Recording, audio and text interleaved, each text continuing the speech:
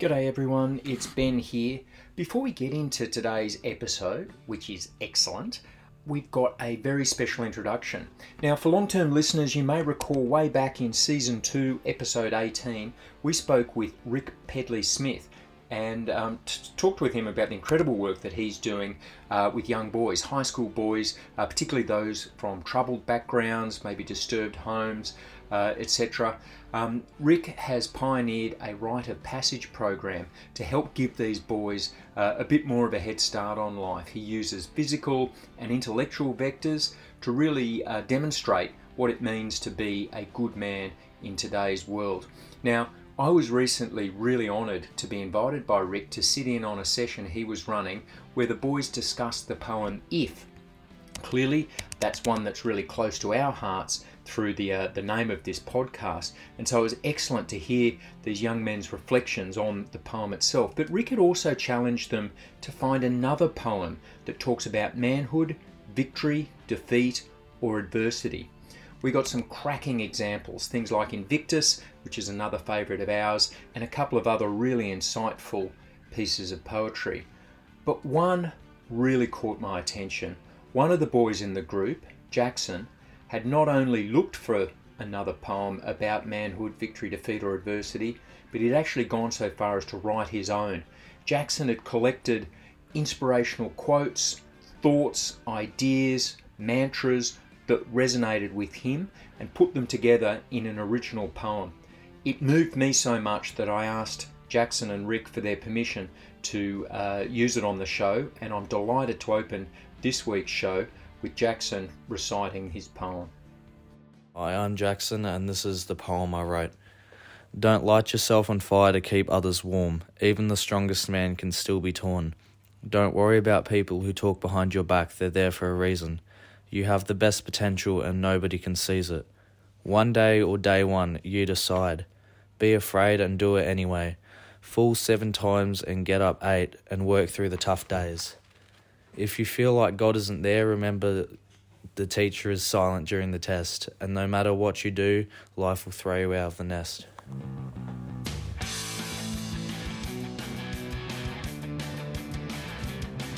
Welcome to The Unforgiving 60 with your hosts, Ben Pronk and Tim Curtis. As two ex-SAS guys armed with MBAs, Ben and Tim seek out people leading lives less ordinary and talk with them about how they fill their unforgiving minutes and what helps them go, always, a little further.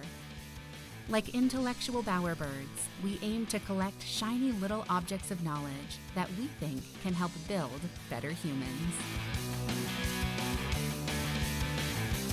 G'day everyone, and welcome to the Unforgiving 60 podcast. I am Ben Pronk. And I am Tim Curtis.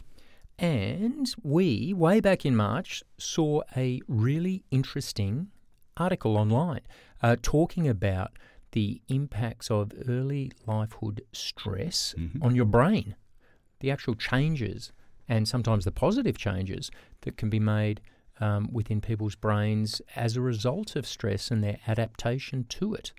And this got us really interested in talking to the lead researcher of that paper, Dr. Justine Gatt. Justine herself is a PhD psychologist. She has worked at University of New South Wales and the University of Sydney, amongst other locations, and her whole thesis has been wellbeing and resilience. She has an excellent little model that she calls COMPAS. W. Composure, own worth, mastery, positivity, achievement, satisfaction. And those aspects comprise well-being. Yeah, and quite interestingly comprise a sort of broad-reaching model of well-being, which we're going to talk to Justine about. We're also going to discover how good she is at coming up with acronyms. Very good. Cool names for things. But also some of her other fascinating research, in addition to the stuff on early lifehood stress and the neuroplastic impacts of that. Justine is doing a research project on the impacts of social media, and particularly Instagram use, on adolescent well-being, and has done a longitudinal study, an ongoing study, with over 1,600 twins. And I'm really interested in working out if she's found if they've got any superpowers. The twinsies. Well, and of course, we can't let an opportunity go by to any researcher on the subject of resilience to ask the question, what does Associate Professor Justine Gatt do for herself? Yeah, interesting to see how she applies some of her hard-won research secrets in her own life. Exactly. Let's get on with the show.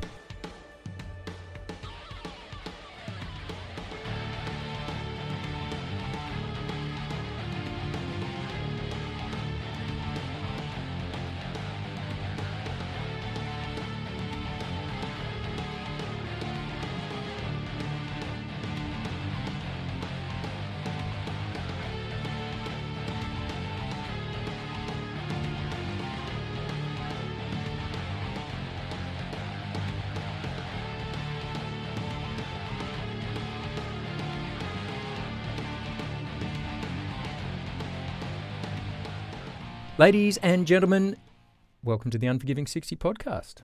I'm Tim Curtis. And I'm Ben Pronk, and Tim and I are joined this week by Professor Justine Gatt. Justine, how are you? Good, thanks. How are you? Very well. Now, frequent listeners, of which there are a few, couple, of the podcast will know we're really interested in this concept of resilience and have sort of really been fascinated by the constituent elements. Justine's research, your research is basically anchored on this as well, and we're really keen to talk about your work in the resilience and wellbeing space. But before we do, could you share with our listeners how you got to where you are today, a bit about your sort of early childhood and what got you interested in these sorts of topics? That's a big question. Where my journey started, I did a psychology degree at the University of Sydney.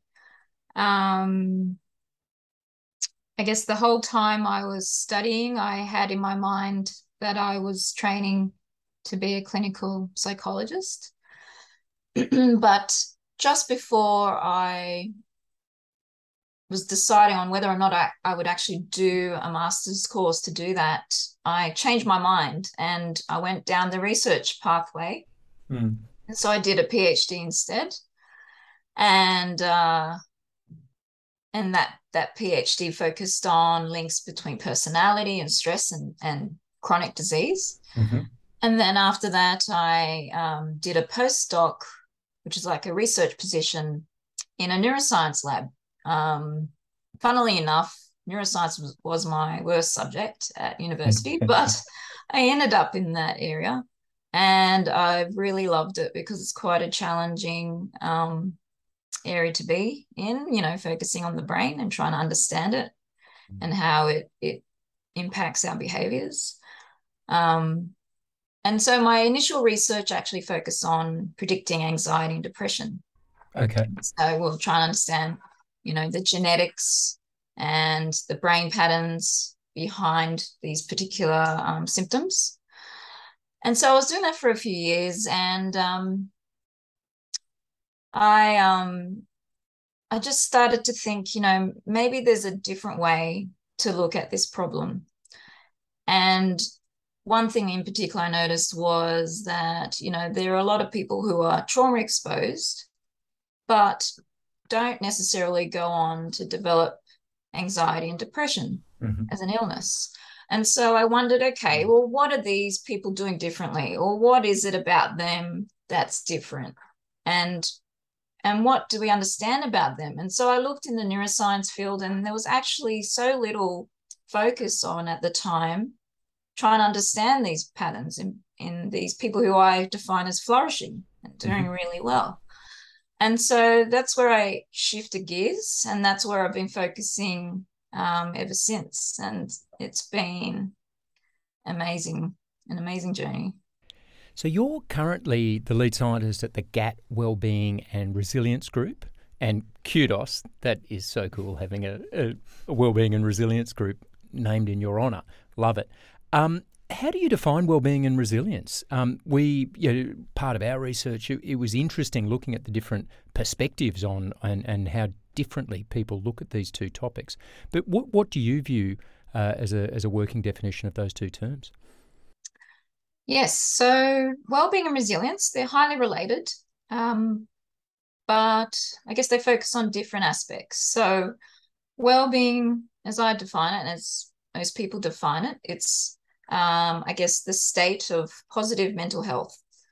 And you can have two, I guess, subcomponents of well-being. So there's subjective well-being and psychological well-being.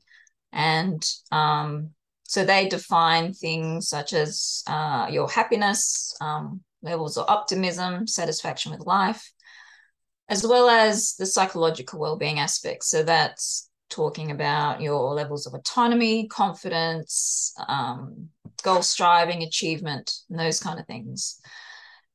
Then when we talk about resilience, it's more about the process of positive adaptation. Mm-hmm. So it's all the steps we take, or, you know, our genetics, our environment, our coping strategies, but also things external to us that help us deal with any particular stressful life event, so that we can return back to that state of well-being that we were at, or hopefully improve it from that prior to that event. So you can see they're related concepts, but quite different. And by your definition, well-being is more than just the absence of, I guess, negative affect, is it? It's actually, you use the word positive. It's actually, I guess, proactive and positive aspects of people's approach to life. Yes, definitely. So if we think about mental health, the broad concept of mental health, it involves mental illness, which is where usually the focus often is. Mm-hmm. But it also includes well-being. So well-being is not simply, or mental health is not simply the absence of illness symptoms. It's also the presence of well-being. Yeah.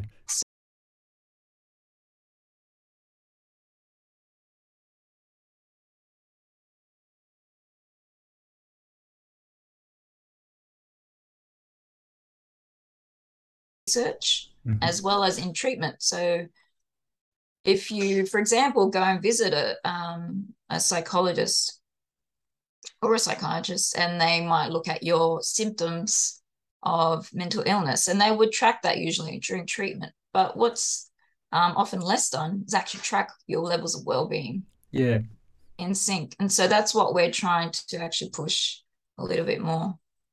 It's reminiscent, and I'm going to mess the terms up here, but early in the piece, in the CrossFit sort of approach, they spoke about illness, wellness and fitness, was it, Tim? Yeah. Anyway, but this idea that you can be sick, you can be normal, but you can also be more positive. And it sounds like this is what we're talking about here. It's not just not being sick, not being mentally ill in this case, but it's about actually, you used that word flourishing before, it's about actually being in that forward-leaning, that positive aspect. Yes, definitely. A lot of your work, or some of your work, has looked at, I guess, the hereditability of well-being, and I was really interested to read your conclusion that about half, 48% of well-being is hereditable. We certainly view within our innate layer of our sort of construct, there is a massive genetic component and, in fact, epigenetic component to resilience. Can you talk more about what sort of aspects are hereditary when it comes to well-being and resilience? Well, I guess that particular finding that you mentioned, it's related to a well-being scale that we created. This is the COMPAS W? Yes. Maybe if you could explain that to set the scene, I think that'd be really useful for our listeners. Okay. So the COMPAS W is a wellbeing scale we developed back in 2014. And I guess the reason we developed it was we wanted to make sure we had a measure of wellbeing that measured both components of wellbeing, so both subjective and psychological wellbeing. As you'll find that, well, as we found, that there were a lot of questionnaires in the literature that only measured one or the other, often not both. So we wanted to make sure there was a nice comprehensive measure of well-being. And so this scale, it it creates a total score of wellbeing, but it also has 6 subdimensions. And so that's what COMPAS stands for, is those 6 subdimensions. So they are composure, so that's how we deal with stress, own worth, mastery, positivity, achievement, and satisfaction. So it's like satisfaction with life. Kudos also on getting a really cool acronym out of those 6 components. It's brilliant. Yeah, it took me a little while to create that, but it came together nicely. No, it works really well. Yeah, so we one of our, I guess, our largest studies is the twin study that we've been doing over 10 years. And because we created this scale and we had data in the twins, we could look at, the contribution of genetics and environment and how heritable well-being is. And so we found that overall heritability of well-being was 48%. So that's almost 50-50 gene environment contribution. And then when we looked at the 6 subdimensions of the COMPAS scale, they ranged from, I believe, around 20 or 25% up to about composure. Yeah, that was, I think, the smallest, up to satisfaction at 43. Yes, that sounds about right. Yeah. So you can see that there's a little bit of variability in how much genes and environment contribute to each of those components. But at the end of the day, they're all, they have a large environment component. So that means they are largely malleable. And, there are a lot of things we can do to actually improve them. Speaking of malleability, some of your research has looked at the impact of early life stressors on people, and there's been some really interesting findings in terms of the actual physical changes, the neuroplastic effects that this can have on people who've gone through that and been able to come out the other side in one piece. Can you talk to some of the ways our brains can change as a result of stress in early lifehood? Yes. So when we talk about trauma, I guess to begin with, there are different types. So the most severe impact on our health and our brain and our behavior is childhood trauma. So that's any kind of severe trauma that has happened up to the age of 18. And Justine, sorry, is this because that is a period of high neuroplastic change, that our brains are changing anyway? Is that linked to that? Yes, definitely. So our brains are going through a whole lot of changes during development, all the way up to our early 20s. Mm-hmm. So our brain is not fully formed until our early 20s. So that means anything positive, but also negative, can really impact how your brain develops later on into adulthood. So it's such a crucial time for brain development, but also in adolescence, that's the peak onset period for mental health disorders. Mm. So you can see that it's also, the peak period when you want to intervene. But, when you're talking about trauma, the evidence is very clear that if you've experienced trauma in childhood versus adulthood, it's the childhood trauma that's more negatively impacting. Mm. And we see that in the brain as well. We did a study, for example, in our twin cohort where we compared those who had childhood trauma versus not. Mm-hmm. And there were clear differences in the brain, even though these people were all healthy. Mm-hmm. So I guess the good thing out of this is that even though you have this trauma and it changes your brain to some degree, it doesn't mean you necessarily go on to develop some sort of mental health problem. Mm. So there are other things in these people that I guess compensating for those experiences. Justine, is it too simplistic to say that the people who were exposed to early lifehood stressors but had either support or coping mechanisms to work through that developed a stronger brain as a result, and you mentioned the temporal and parietal regions, the areas that are related to emotional and cognitive functioning seem to be more pronounced in these kind of people.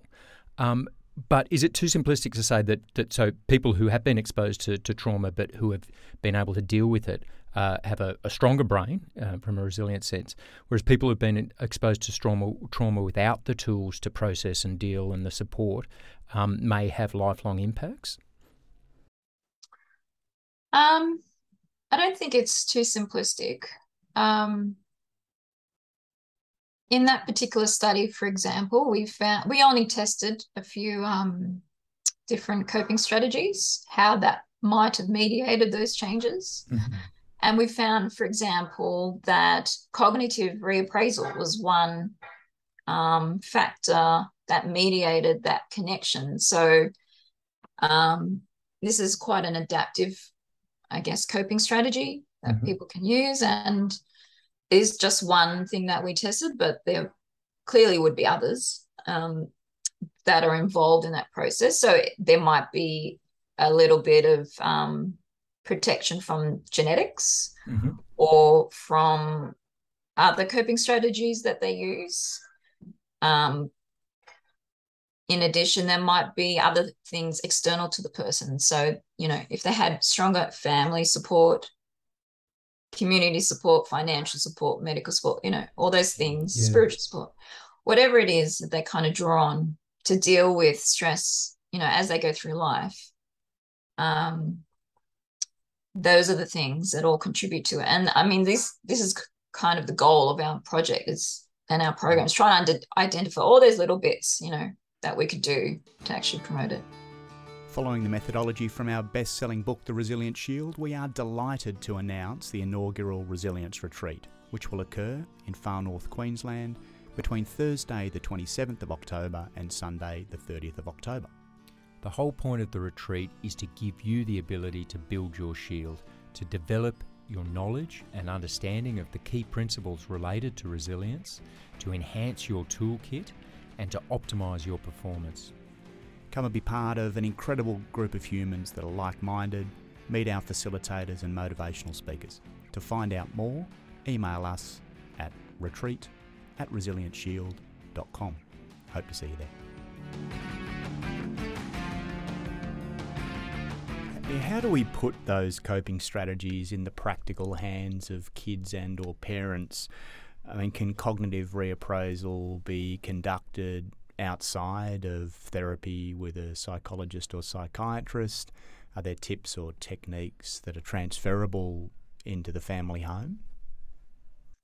Yeah, definitely. There are plenty of things that we can all do every day to actually try and promote these strategies. And I guess that's another interest of ours, is trying to actually create programs for people. And our target actually is non-clinical individuals. So, it's the person who might be considered healthy by medical dimensions, but might not necessarily, they might be struggling still, as you probably, we've all experienced it now in the past couple of years during COVID, where, we might not necessarily meet criteria for some sort of illness, but we're still, we're not flourishing. Yeah, exactly.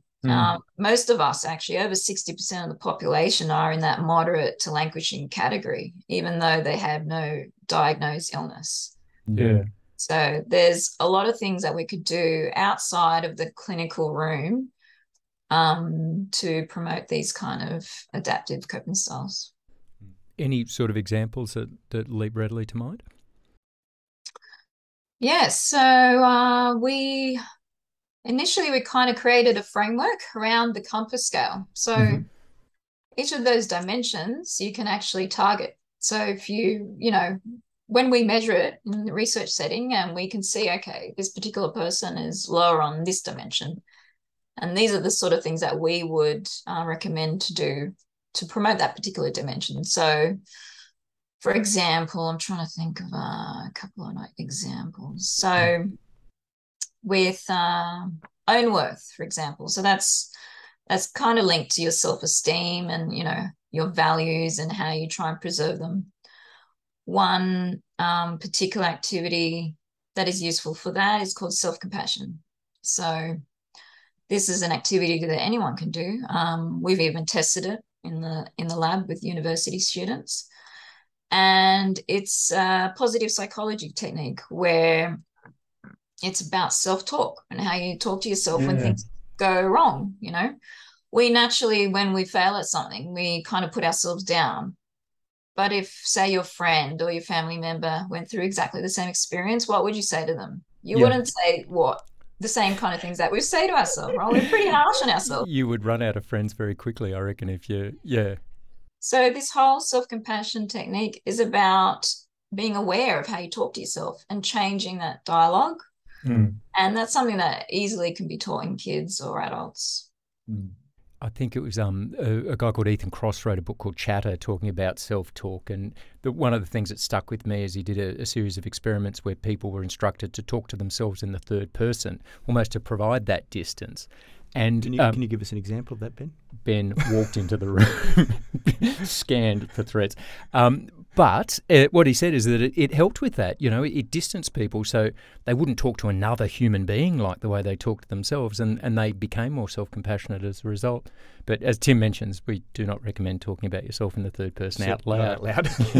That's right.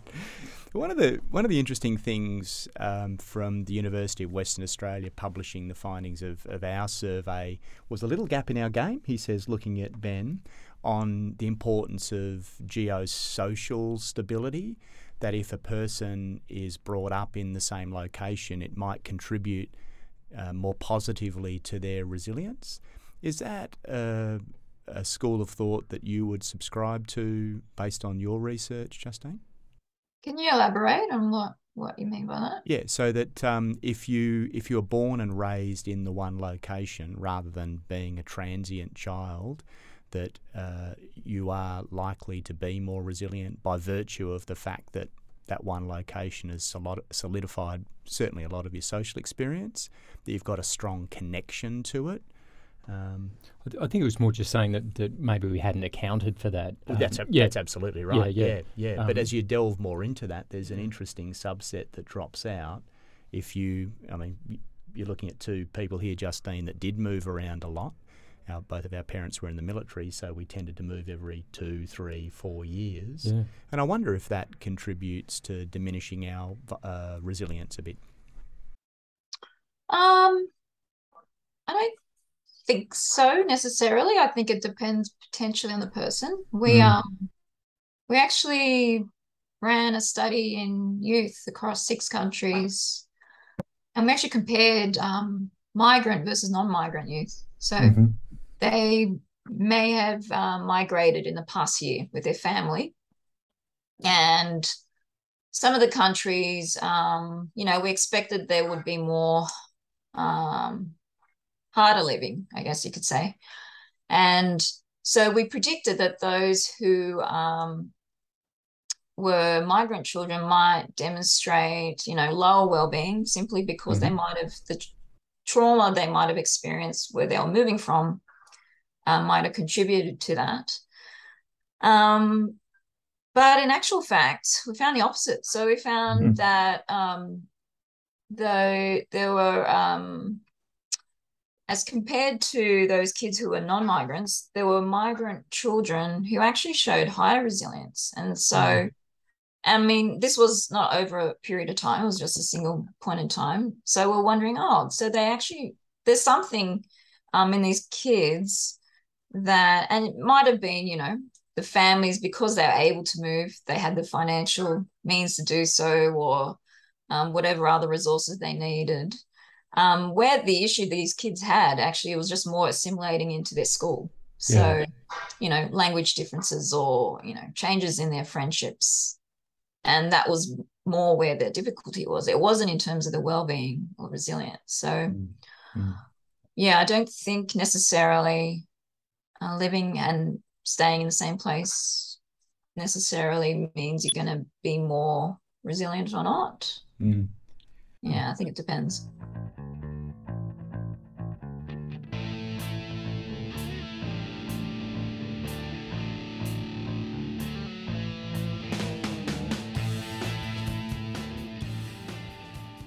Speaking of youth, we interviewed David Gillespie on our podcast a little while ago, who wrote a really fascinating book called Teen Brain about the impacts of social media on developing, and we've just spoken about the fact our brains haven't developed until we're sort of early 20s, on developing adolescent brains and some of the insidious tricks that have been developed by the sort of big social media labels to sort of captivate people and trigger sort of dopamine-driven responses.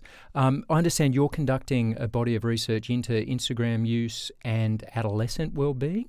Have you got any sort of reflections on what we know already about the potential impacts on resilience and well-being related to social media use? Yes, so we did run a large study. We are still analysing that data.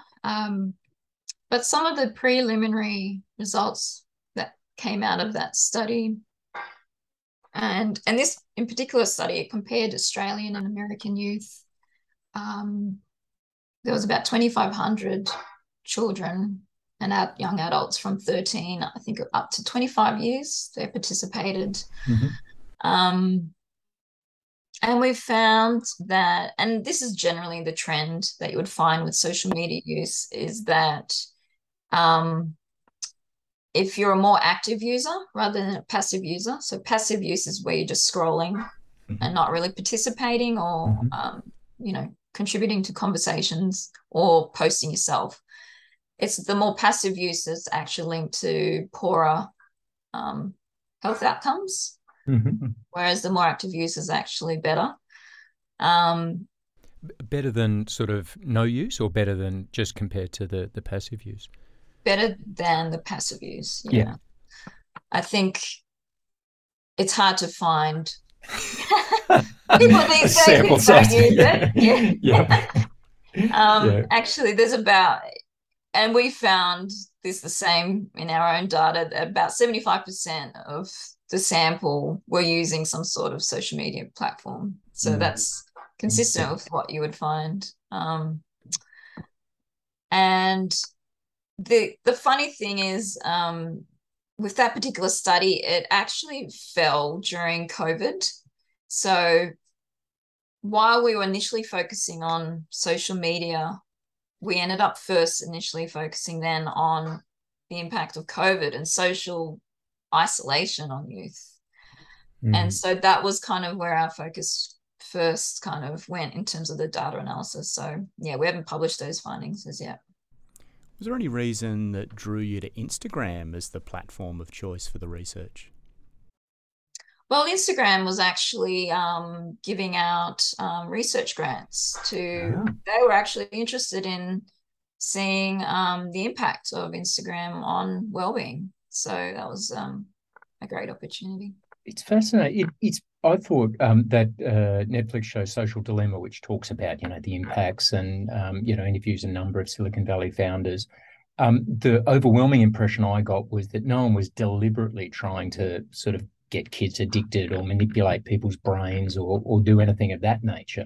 But by trying to make these platforms more efficient and stickier and, keep people scrolling, they'd accidentally stumbled across some of these techniques that were essentially causing addiction. And yeah, it's interesting. I think that was interesting to hear you just say that they are, Instagram at least are looking at the potential impacts. Yeah, I mean, when I speak, for example, to in education settings or teachers, or parents, there's a lot of concern about, overall screen time use in children. And one interesting study that I actually found, what they've termed as the Goldilocks hypothesis. So they looked at the amount of time on screen time each day in terms of links with mental health outcomes. And they found that an absence of screen time was actually worse than having an ideal amount, which was about 1 to 2 hours a day. So it went to like a peak. And then after that 1 to 2 hours a day, it just sort of diminished, in terms of your mental health, positive mental health. And so there is an actual ideal amount of screen time, and this could be any form of screen time. But what they, I think, attributed that to was because that screen time involved interaction with others. Yeah. And so, you know, it's the connection with others online, which is actually quite useful for youth and adults, you know, when they, if they had an absence of that. So I thought that was quite interesting. Yeah. It's interesting to explore the positive aspects of social media on the more popular platforms, and I watch my kids interacting with their friends on social media, and there's certainly some interesting aspects that might contribute to wellness and well-being. And I come back to Snapchat, and I'm not necessarily a big fan of the platform, but the Snap Maps. So they can jump on and see where their friends happen to be. And if they're in close proximity, they can reach out and use that as a vehicle to, in real life, in-person connection. Is there value there from a wellbeing perspective? It's a good question. I'm not really sure. I haven't looked into it, but I mean, I have a similar. I don't use Snapchat, but I have a similar. I use an app, like a map app, I guess, with my daughter, and you know, we can see where each other are on the map, and so she can see, for example, when I'm driving, like it's a little driving icon. I'm driving to get her from school, and I don't know, there's a certain level of, I guess, satisfaction or comfort with that. And I guess you could expand that to peers. Yeah, we were pretty negative, weren't we, Ben, at the start on social media, but as time progresses, we recognise that there is value for minority and marginalised groups to be able to find some sense of online community. I mean, we've talked about those who are struggling to find their own identity, whether it's their sexuality, but being able to find a like-minded community with some level of anonymity could be highly beneficial. And then using that platform, whichever the preferred platform happens to be, to connect to other like-minded people in real life, it probably does contribute to wellbeing. Yeah, and I think, Justine, your point earlier, I mean, you can't find a sample size of people who don't use this. It's not a matter of saying, oh, we should get rid of social media. You know, it's here, and I think what you've just described, let's look at the optimal way. And I mean, I'm pretty bullish on, you know, I guess screen time and access to internet and that sort of stuff. I've got a teenage daughter and a 10-year-old boy, and my goodness, they are so much more worldly, so much more able to access humankind's knowledge and to find things out and to sort of understand things, which is incredible. It's amazing. And, you know, you need to temper aspects of that because there's stuff that I think they're not ready to be exposed to. And I think some of those sort of more insidious aspects of how some of the algorithms work are particularly, or children are particularly vulnerable to that. But yeah, it's here to stay. And I think this kind of discussion and the education and the kind of research you're doing is really positive in terms of understanding how to capitalize on what's, I think, fundamentally a really positive sort of thing in our society. Yes, definitely. So where to next? You've got a number of projects that are ongoing. You're sort of progressing towards developing a lot of tools and a lot of, I guess, accessible ways for people to track and monitor and develop aspects of their well-being and resilience. Where does sort of Justine Gatt, the Gatt Centre, Neura sort of progress in the next 12, 18, 24 months? Yes, so we're doing a lot of parallel projects.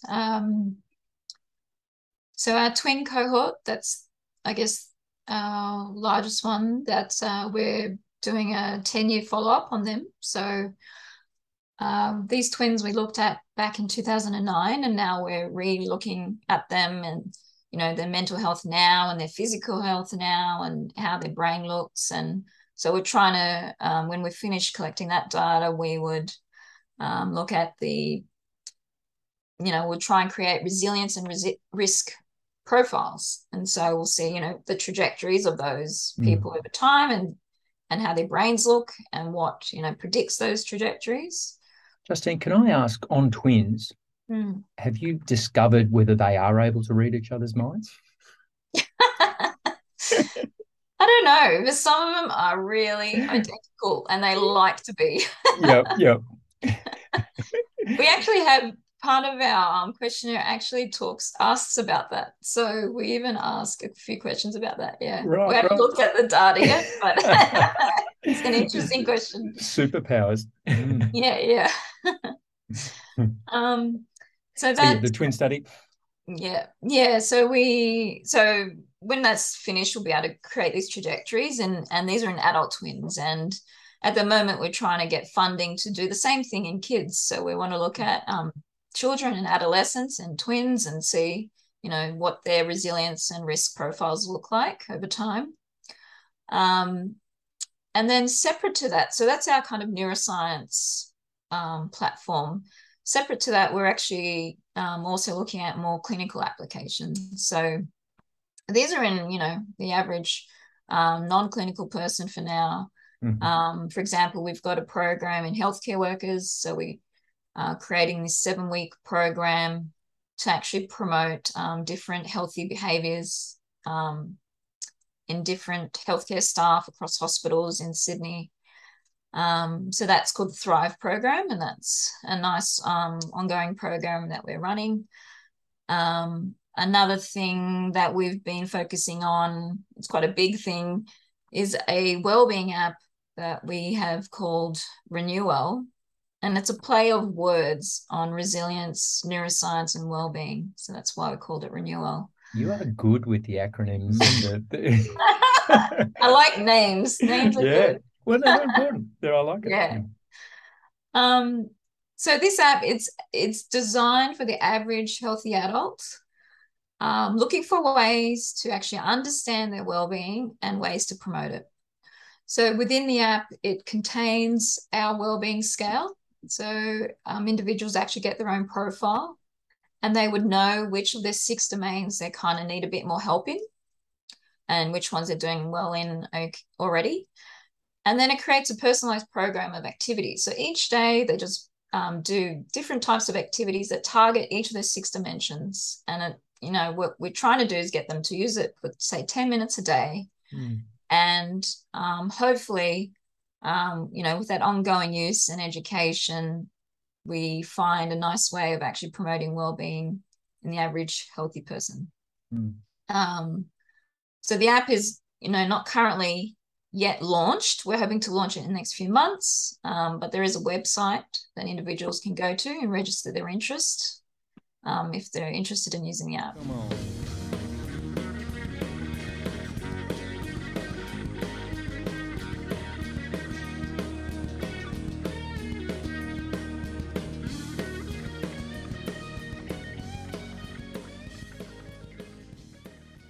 Justine, personal question. When it comes to well-being and resilience, what do you do for you? What are your habits and practices that contribute to your well-being and resilience? That's a good question. I say to my team, do as I say, not as I do. Is it like the mechanic that has the worst car? Yeah. The builder that has the worst house? Yeah. I try, I fall off the wagon many times, but I try and be definitely present and, aware of what I'm doing at that moment. I try and always express gratitude and appreciation for what I've got and what I have around me. My friends and family are really important to me. And so I always try and dedicate time with them. And I think for me, I love my work and I could keep working, day and night, but I think there's a time when I just like to just sort of cut off, that work-life balance and do things that I actually enjoy. One thing I often suggest to people is scheduling in fun, because my calendar is ridiculous, but I have in my calendar events that I've highlighted in yellow that are things I actually look forward to. And, I schedule them in as you do with everything else. So, there are a lot of things I do. Yeah. Was the Unforgiving 60 podcast highlighted In yellow? You went orange. That's close. That's close. I like that, scheduling in fun. I think that's a fantastic idea. Well, and not dissimilar, we spoke to Near AL about, time. He talks about time blocking and time boxing. You're right. And yeah, it's important because we become slaves to these calendars and we fill it with work stuff, which, I mean, Tim and I are both lucky. We both enjoy our jobs as well. But, there's other important stuff that really needs to get in there. And I like that idea of little yellow boxes. Yeah. Yeah. And the interesting thing that he says is you can time box your social media, you can time box your being bored, procrastinating, you can time box your work, you can time box your fun. Like it. What about your daughter? What are the transferable things that you're trying to incorporate in her life? Well, I try and teach all these same kind of things to her. Are you having any luck in that? If you are, we need the recipe urgently. She's often actually my guinea pig in my app testing. She's like, why would you do it that way? Mother, why? You're lame, Dad. Yeah. She's a very emotionally mature child for her age, and she teaches me a lot. Awesome. So, it's actually quite mind-blowing. Sometimes the things she would say, I'm like, yep, you are absolutely right. And so, it's a two-way transaction. It's very cool. Well, Justine, in the spirit of gratitude, we are sincerely grateful for you sharing this time with us and the reflections on your research. Absolutely fascinating work. As I said, we sort of saw this article and thought we've got to reach out to Associate Professor Gatt, and we're very glad we've finally been able to line this up. So thank you for your time. Thanks so much. It's been great fun. Now to the debrief. We try to go always a little further in this podcast and greatly appreciate your input. Please let us know your feedback, the good, the bad, or the ugly. Also, if you know someone who is living a life less ordinary, we'd love to hear about them. You can get in touch at debrief@unforgiving60.com. That's debrief@unforgiving60.com. If you have enjoyed this podcast, please tell your friends and write a review for us on Apple Podcasts. Until next episode, keep filling your unforgiving minutes with 60 seconds worth of distance run. See you next time on the Unforgiving 60.